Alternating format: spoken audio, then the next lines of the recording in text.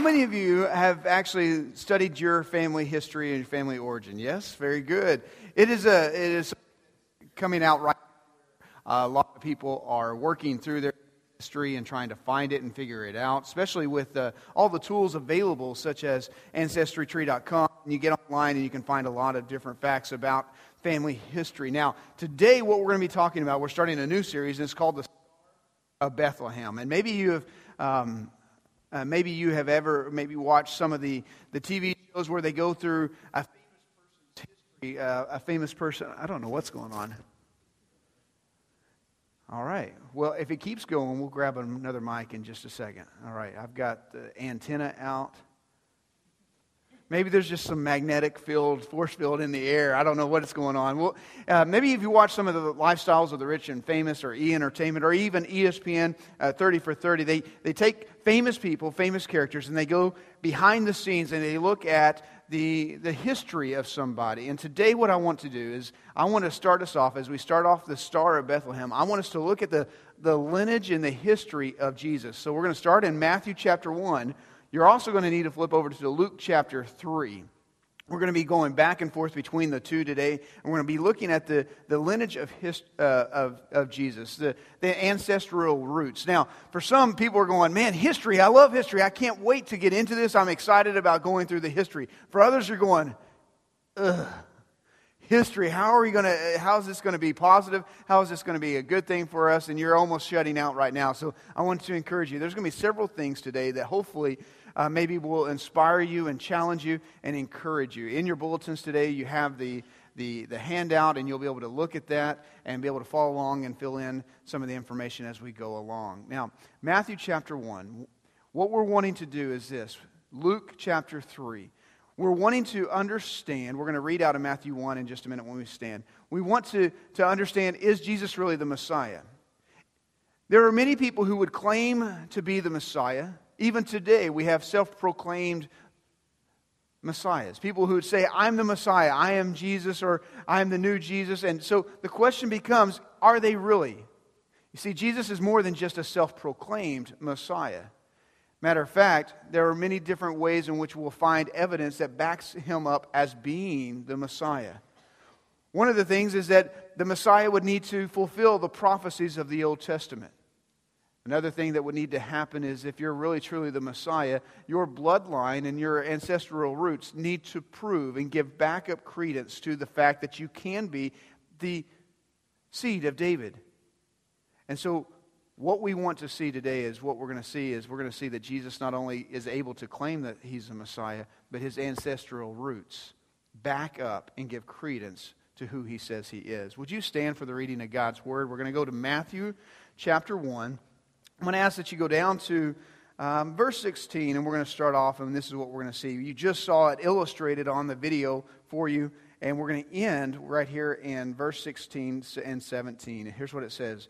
And Jacob was the father of Joseph, the husband of Mary, of whom Jesus was born, who is called Christ. So all the generations from Abraham to David were 14 generations, and from David to the deportation to Babylon, 14 generations, and from the deportation to Babylon to the Christ, 14 generations. Would you pray with me? Heavenly Father, God, I thank you for this day, and I thank you for your love, your goodness, your grace, and your mercy. God, as we dive into your word today, I pray that you would help us. Help us to hear what we need to hear. Give us the ears to hear. And God, I do pray that you would just kind of remove the distractions. We're in the Christmas season when there's many other thoughts that are just filling our minds. And God, we ask that you would, right now during this time, would you speak to us? Show up in a mighty way, God. And I pray that you would challenge our hearts, and that, God, you would encourage us, so that, Father, we walk away from this place knowing that we've heard from you. In Jesus' precious name I pray. And all God's people said, amen. Thank you. You may be seated. All right, so here's what we have. Before we really begin to look at some of the intricacies of Matthew's account and Luke's account, we need to understand why history is important, why the ancestry line is important. The importance of the ancestral roots goes all the way back. If you go all the way back to even Genesis and you start reading, if you've ever tried to read through the Old Testament, it's easy to kind of read through the New Testament. You get only short segments of this person had this person had this person. But when you get into Genesis and Exodus, and then you get into some Leviticus and Numbers, you get into long lists. Have you ever stopped in your Bible reading? You get to those lists and you're like, oh, forget it. So-and-so had so-and-so, so-and-so had so-and-so. And you get, it's overwhelming because we don't even know these names. They don't make sense to us. And so we say, God, it doesn't even seem like there's any spiritual benefit that's going to happen. It's a lot better to read Proverbs or Psalms because you get encouraged, right? And so here's where we're at. We want to understand why it's important. The Jews had an incredible system for making sure that they traced back their history. And they kept great records. Matter of fact, when Moses was writing the first 5 books of the Old Testament, what did he do? He goes all the way back to Adam, and he begins to say, hey, Adam had so-and-so, and he begins to walk us through, and we get all the lineage of how the lines came all the way down. The Jews would keep very accurate records. Why? Because it was important for their inheritance. When they came into the Promised Land, certain tribes would get certain land in certain areas, and so even if they married and there wasn't the son and a son to pass on the land to, there was a point where there were some of the daughters came to Moses and said, Moses, hey, we don't want this land to pass off into other relatives. This was our inheritance. Is there a way in which we can have it? He said, yes, as long as you marry within the tribe, because the land had to stay. And so it's very important to follow the ancestral line. So it's not only for land, it was for taxation purposes. You remember Joseph and Mary, they're traveling away from their hometown to Bethlehem because they knew where their history lied. They were out of the house of David, and so they had to go back so that they could be taxed. So the land was extremely important. The heritage was extremely important. Matter of fact, the Jews kept such great records that you will find that they went all the way from Adam up until the time of Babylon when they were captured and exiled over into Babylon in 586 BC. When they were captured over there and they went to Babylon for 70 years, the records became lost and jumbled. And when they came back after the 70-year exile, they began to rebuild the temple, they began to rebuild the walls, and then they went back through all the history to make sure they lined up and they had all the ancestral roots taken care of. It's extremely important for them. They were waiting for the Messiah, and in order to have the Messiah, they needed clean, clear tracks to know who was of which house, what people could be priests, what people could not be priests. All were dependent on who your parents were and what family you came out of, and so it was extremely important for them. Then you get into 70 A.D. After Jesus, 70 A.D., Roman Titus, he actually came into Jerusalem and he destroyed all the public records. He destroyed the temple, he destroyed Jerusalem, and when he destroyed the public records, what happened was that the Jews lost a lot of the ancient history. Most Jews today can actually trace their heritage back to 70 A.D. After that, it begins to become a little fuzzy, because the public records were lost. The public records were destroyed. Now, even though there's public records, like we can go down to the courthouse and we can say, hey, I would like a document that proves that I had my kids in this county. We can go and say, oh yes, I need the public record for when I actually married Jamie. Where did we get married? And we can find those public records. Now, here's what's happened. Since 70 A.D. back, the records were destroyed. What they now have to do in Jerusalem, when we got to visit in Jerusalem, we went into the Temple Institute. And what they are doing is they're going back through not just the public records from 70 A.D. and on to today, but they're actually going from family to family and asking the families, hey, did you keep track of this? Do you have this in some historical file? And they're trying to trace back beyond the 70 A.D. I'll talk about that in just a minute. Now, this is all important for us to understand who Jesus is. So now we're going to look at 2 lists. We have 2 lists, one in Matthew and one in Luke. So here's what I'm going to do. I want to just give you some illustrations of how these 2 lists are different. And one, you're going to find every candidate, every person has 2 different ancestral lines. You have the father's line, and then you also have the mother's line. Okay, so here we go. In your notes, Matthew.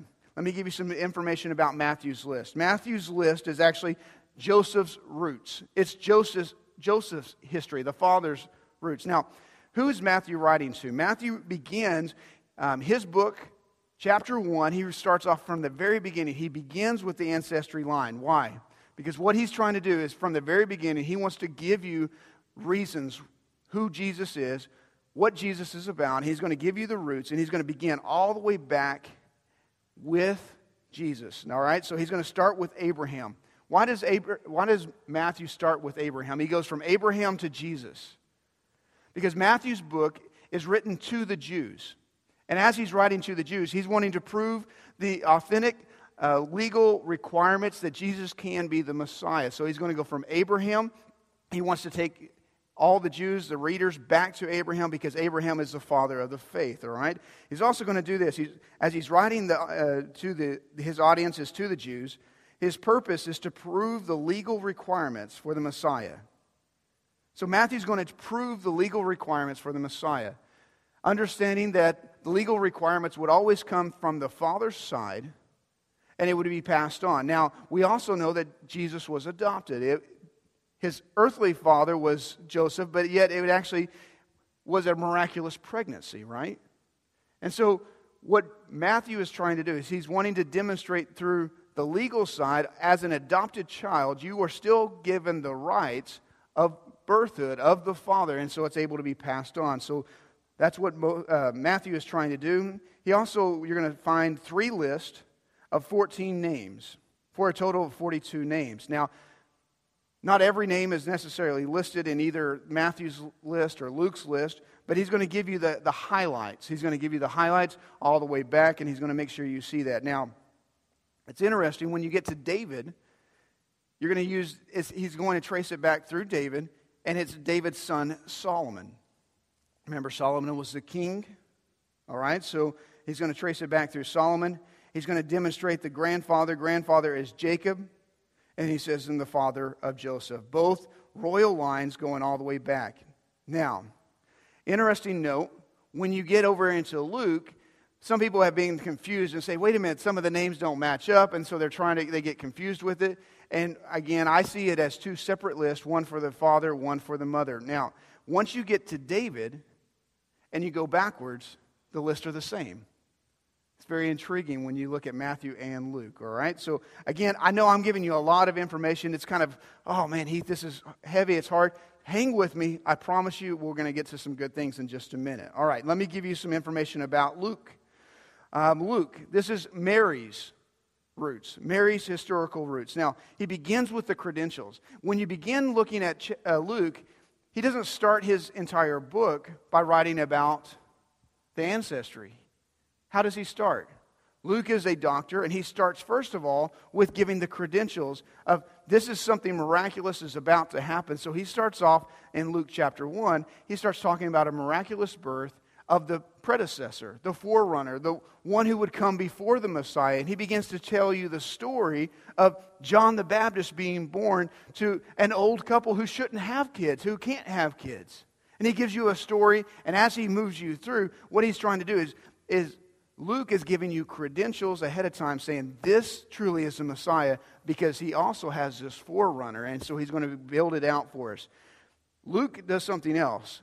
Have you ever met somebody very analytical? Analytical minds, they have to give you lots and lots of facts, all right? Matter of fact, you'll see the difference. Luke is the doctor and Matthew is the tax collector. The tax collector, it looks like he kind of shaves off a few names. You got 42 names. And Luke does something very different. He goes from Jesus all the way back to who? Adam.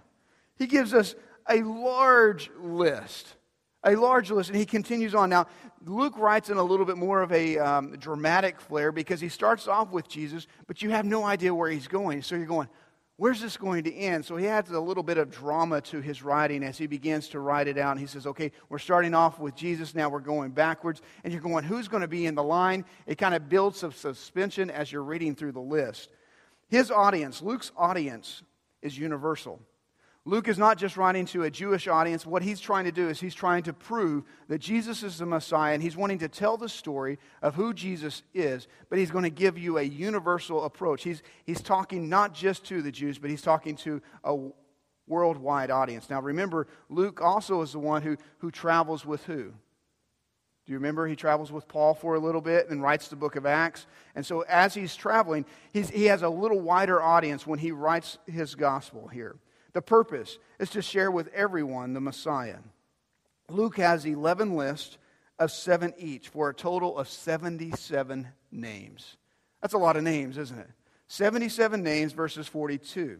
Again, what you see is that from David backwards, the lists mirror each other in Matthew and Luke.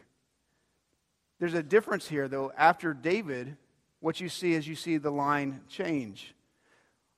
Matthew writes David through Solomon's son. Luke begins to talk about David through the third son of David, Nathan, Solomon's brother. All right, and so now we begin to see a little bit of a shift. So now the line goes through Nathan, David's son, and the grandfather is Heli. All right, and so we're going to talk about those in just a minute. Now, again, why is the lineage important? Let's make sure we understand so we lay the context. Matthew writes for what reason? To demonstrate the legal right. Matthew writes the legal right for who Jesus is to be able to claim that he is the Messiah. Luke writes to demonstrate the authentic royal bloodline of Jesus. Remember when Jesus begins to preach and as he begins to teach, he begins to do the miracles. One of the things that begins to happen is that the religious leaders begin to try to tear down Jesus. You remember this? They begin to try to tear down Jesus and say Jesus can't be the Messiah. So one of the things they would do is they would look for any reason to be able to say that Jesus cannot be the Messiah. Because all the ancestral lineage would be on public record, where do you think that they would have gone first and foremost to make sure they could disprove that Jesus even could have a chance of being the Messiah? They would have ancestral roots, and they would have checked it out and made sure that is he even possible that he could do it? Now, when Jesus comes riding in on Palm Sunday and people are singing and chanting, what are they singing? Hosanna, Hosanna. And they begin to sing praise to the son of who? David. It's very intriguing. So it's a public record and it's public knowledge that this is one who could actually be not only the legal right to be the Messiah, but also the authentic bloodline. I like the way Luke approaches this because if somebody was saying, wait a minute, Jesus is adopted. Remember, you guys are claiming the virgin birth and you're claiming that he didn't actually have an earthly father. Then Jesus doesn't actually have a right to be the Messiah because he doesn't have the bloodline. And what Luke does with his analytical mind is he stops the critics by saying all the way through, look, through the adoption, you've already seen it through Matthew's line. I want to give you the authentic bloodline because through Mary, Jesus actually has the bloodline that traces all the way back to David. Now, all of that to say, let's look at Matthew, if you would. I want to show you some intricacies and show you a couple of things that I find very fascinating. Now, remember, if you're writing your genealogy, you're probably going to want to take out some of those things that those crazy uncles, those crazy brothers that you don't really want to let everybody else know about, all right? I read about this well-to-do family. They decided to give their father an incredible present of the family's history, a book of the family's history. So they actually commissioned a biographer to write all about the family history. And as he began to write, they did say, hey, there is a black sheep of the family. We would like for you to not talk about Uncle George, or if you do, we need you not to really talk about him too much because he actually committed murder and he was executed by the electric chair, so we really don't want you talking about him. And then the commissioned writer, he actually says, no need to worry about that. I can handle it. I can report the situation in such a way that there will be no embarrassment to your father or to you. I'll merely write that Uncle George occupied a chair of applied electronics at an important government institution. He was attached to his position by the strongest ties, and his death came as a real shock. Now, I would assume that that's really not real, but that's a good joke anyway to give us an understanding. We all have people in our background that would rather not be there, right? And now as we get into the lineage and as we begin to look through it, go back to Matthew if you would. And what we're going to find is this. We're going to find people that you would not expect to actually be there. Matter of fact, in Luke's gospel, you'll never find a woman mentioned. But in Matthew's gospel, you're going to find what? You're going to find several women. Now, look through this with me. I want to drop you down to Matthew. Let's see. Let's go down to just an interesting character here. Let's see. Go down to verse 11.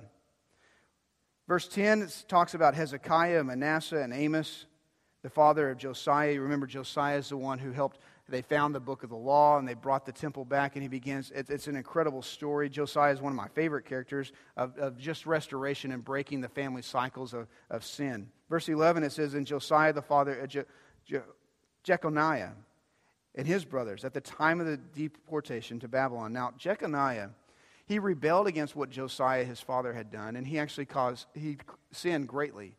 And in Jeremiah, we find this curse that's placed on him. And it says this, that because of his sin, yes, Babylon comes in and conquers and there's taken away, but in Jeremiah, there's this curse that's placed on him that no son, no ancestor of him would ever be able to actually sit back on the throne again. It's an incredible curse. And here's why I bring this up.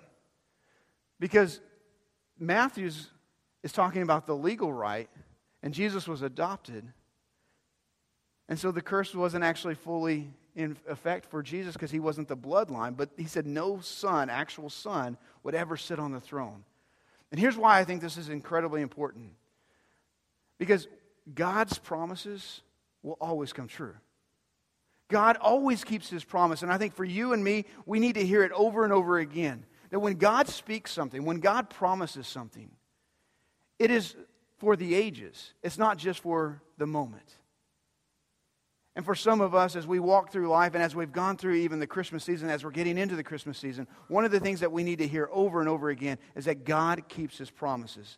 Now, if you would, go up to the first part of verse 1. It talks about the genealogy of Jesus Christ, the son of David, the son of Abraham. And now he begins to walk us through it. Now, I want to show you a couple of these ladies and these characters that, honestly, you would rather not be in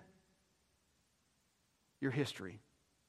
Here's what it says. And Abraham was the father of Isaac, Isaac the father of Jacob, and Jacob the father of Judah and his brothers. And Judah was the father of Perez and Zerah by Tamar. Now, this is a shady character. This is a shady conversation. Here's what happened. Judah had a son, and he gets married. And the son dies. And by all legal rights, the wife should have been given to the next son so that they would raise up kin.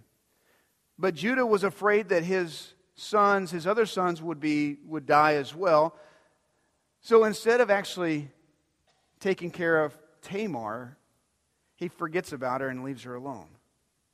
Now, Tamar has this really awful scheme. She dresses up like a prostitute, and Judah sleeps with her.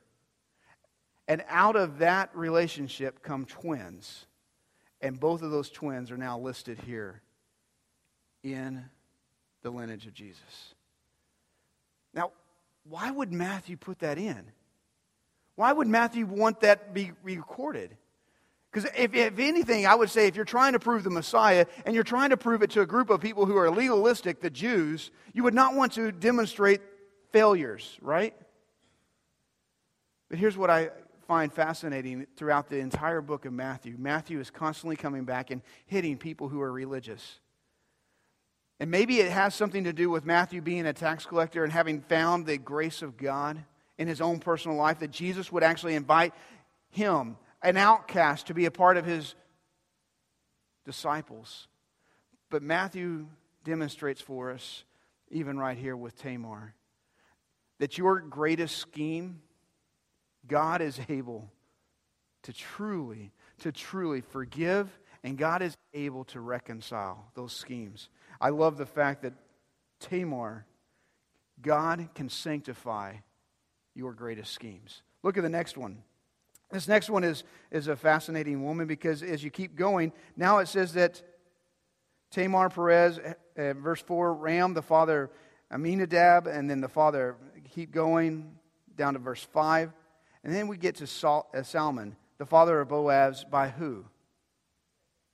Rahab who? Do you remember Rahab? She was a professional prostitute. Hello. In the line of the Messiah? A professional prostitute. Now, just to give you some background, Rahab was the one who, she lived in the city of Jericho, right? And the spies came in to check it out. And before the Joshua and the battle of Jericho, the spies came in and she protected the spies and she sent them out and she says, I'm asking for your favor, I'm asking for your grace because I believe your God is actually able to conquer this city. See, she puts her faith in God even though she's a prostitute. And when the children of Israel come back, the walls fall down. She's protected. Not only is she protected, but she actually gets her life in order. She begins to truly follow God. And look at this. She gets married, and then she has a son. Do you see that? She has a son, and he's not just a normal son. He's actually godly son. I think this is important because it speaks to us about your greatest regrets. Whatever your greatest regrets in life, your greatest failures, you're going, man, I wish I would have not done that in my life. I wish I could have removed that. I wish I wouldn't have made that kind of failure. I regret doing that. Your greatest regret, God can restore. Isn't that an incredible statement? I need that encouragement, don't you? I need the encouragement to say that, okay, my greatest regrets, God can restore. And God restores by giving her a great husband and a godly son, Boaz. Now keep going. Boaz is the father of Obed by who? Ruth. Don't you love the story of Ruth? Ruth is the foreigner, the Moabitess, who lived in a foreign country. And in living in a foreign country, her mother-in-law comes from Bethlehem. Her mother-in-law goes from Bethlehem and they move over into Moab. And in Moab, they get married. She marries and her husband dies. Her brother-in-law dies. Her father-in-law dies. And Naomi says, I'm going back to Bethlehem. I'm going back to my people. One sister-in-law says, I'm staying. And Ruth says, wherever you go, I'm going to go. I'm going to follow whatever God you believe in. I'm going to follow that God. And she comes back. She leaves her country, comes into a foreign land, into Bethlehem, and she follows and she says, I'm going to stay with you. And I'm going to do whatever I can to help protect and take care of you because you are my family. An incredible story of which Ruth is brought in to the line of Jesus.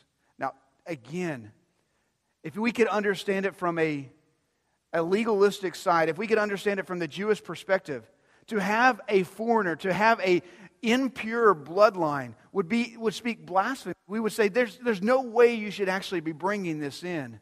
And yet Matthew, I wonder if he's just amazed by God's grace and it's just almost, I want you to see God's grace overcomes. God's grace speaks. Right where you think that you have the greatest failures, God's grace moves. I like Ruth for the simple fact that God takes her greatest ruin, her greatest destruction, and God redeems it, and He does something so beautiful that brings her in to the bloodline. Now keep following this. Boaz and Ruth, they have Obed, the father of Jesse, and Jesse is the father of who? King David.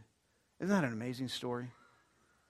And Matthew continues to write, and I want to share with each one of us as we walk through, as I read through the lineage and as I read through these different people, it gave me courage and it gave me just amazement by who God is and God's grace to be able to bring in and to restore, to redeem, to sanctify, to set apart and say, hey, I love you and my grace is bigger than your sin.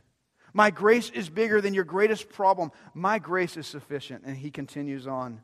Now, let's look at something else here. I want to move you over to Luke. Let's go over to Luke chapter 3, if you would. Let me just show you a couple things here in Luke chapter 3, because I think just to see the highlights and a little bit of difference. Now, remember, Luke is writing, and he's writing in the classical sense. So because he's writing in the classical sense, what we'll find is we'll find no ladies. No ladies ever mentioned. But Luke is giving Mary's history.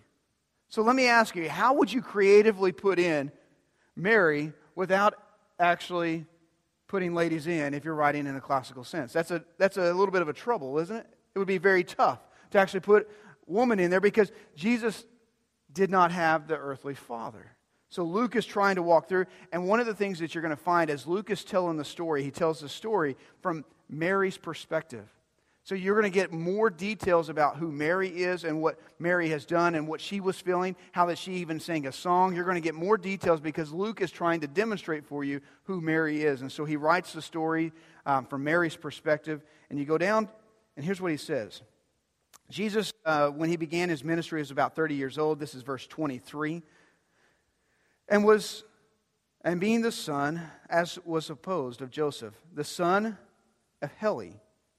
Now stop right there. Why did he say the son of Heli? Wasn't he the son of Joseph? He skips Joseph completely because, again, he's writing the bloodline of Mary, and he skips Joseph completely, and he actually talks about, instead of saying Mary, he creatively puts in Mary's father. And he skips Mary, and he goes right to the bloodline and traces the bloodline from the grandfather, Heli, the son of, and he begins to walk through. Now, just so we're clear, out of all the names listed, there's 11 different lists of 7 names, so you have 77 names listed right here. Look how he writes it. The son of Heli, the son of Mathat, the son of Levi, the son of Melchi, the son of, do you see how it says the son of, the son of, the son of, the son of, the son of, all the way down through? It's consistent. Go back up to what he says here in verse 23. Being the son, as was supposed. Why did they write that in there? Because every one of the sons of, this is a little bit of Greek for you just for fun, actually had the article, the Greek tou, two, in front of it. But when it came to Jesus, he left the son, the article off, so that he highlights the fact that he was the supposed son of Joseph. He was a supposed son because he really wasn't the son, and because you're going to hear about the miraculous birth in just a minute. He highlights it, and it's not just by accident. It's in all the Greek manuscripts going backwards. He left it off intentionally to make sure that you understood, and I understood as the readers, that there's something unique happening here, and he's going to draw our attention to it. Now, one last thing that I want to show you. Go all the way to the end of the chapter, verse 38. And I want to show you something that I find, again, fascinating as I study this. It says, the son of Enos, the son of Seth, the son of who? Adam. Why does Luke take such precaution to take you all the way back to Adam? Because he wants you to understand, and he wants me to understand as the readers of his book, that Jesus as the Messiah is human. It did not just happen by circumstance. It was not just some figment of somebody's imagination. He's giving you the facts as a doctor all the way back, and he says, Jesus was real. He's not a figment of somebody's imagination. He's not some concoction to say, oh yes, we believe in some fake person. This is a real person. Jesus was 100% man. Now watch what else he does. He does something very unique. Now he says, the son of who? Do you see the last part of it? The Son of God. How was Adam born? Adam was made out of the dust, formed. God breathed. It was God who gave the life to him. And now he's highlighting one more simple fact. That Jesus is not only human, but he is truly the Son of God. God in flesh. Emmanuel, the God-man living and walking amongst us. The Messiah who can redeem because he's not only man, but he's also God. As we walk through this story today, as we walk through this lineage, I want to encourage you and challenge you that God has an incredible place in history for Jesus, not only in history, but in our lives today. I want to encourage you that whatever you're facing, whatever you're going through, that God is able to redeem and to restore. That's the story of the lineage.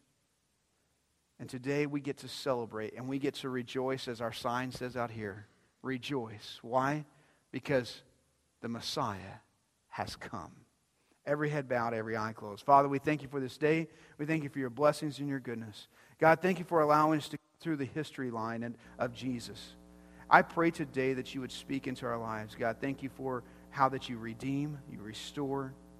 God, how that you take our biggest failures and our biggest regrets, and how that, God, you can make something beautiful out of our mess. And we want to say thank you for it.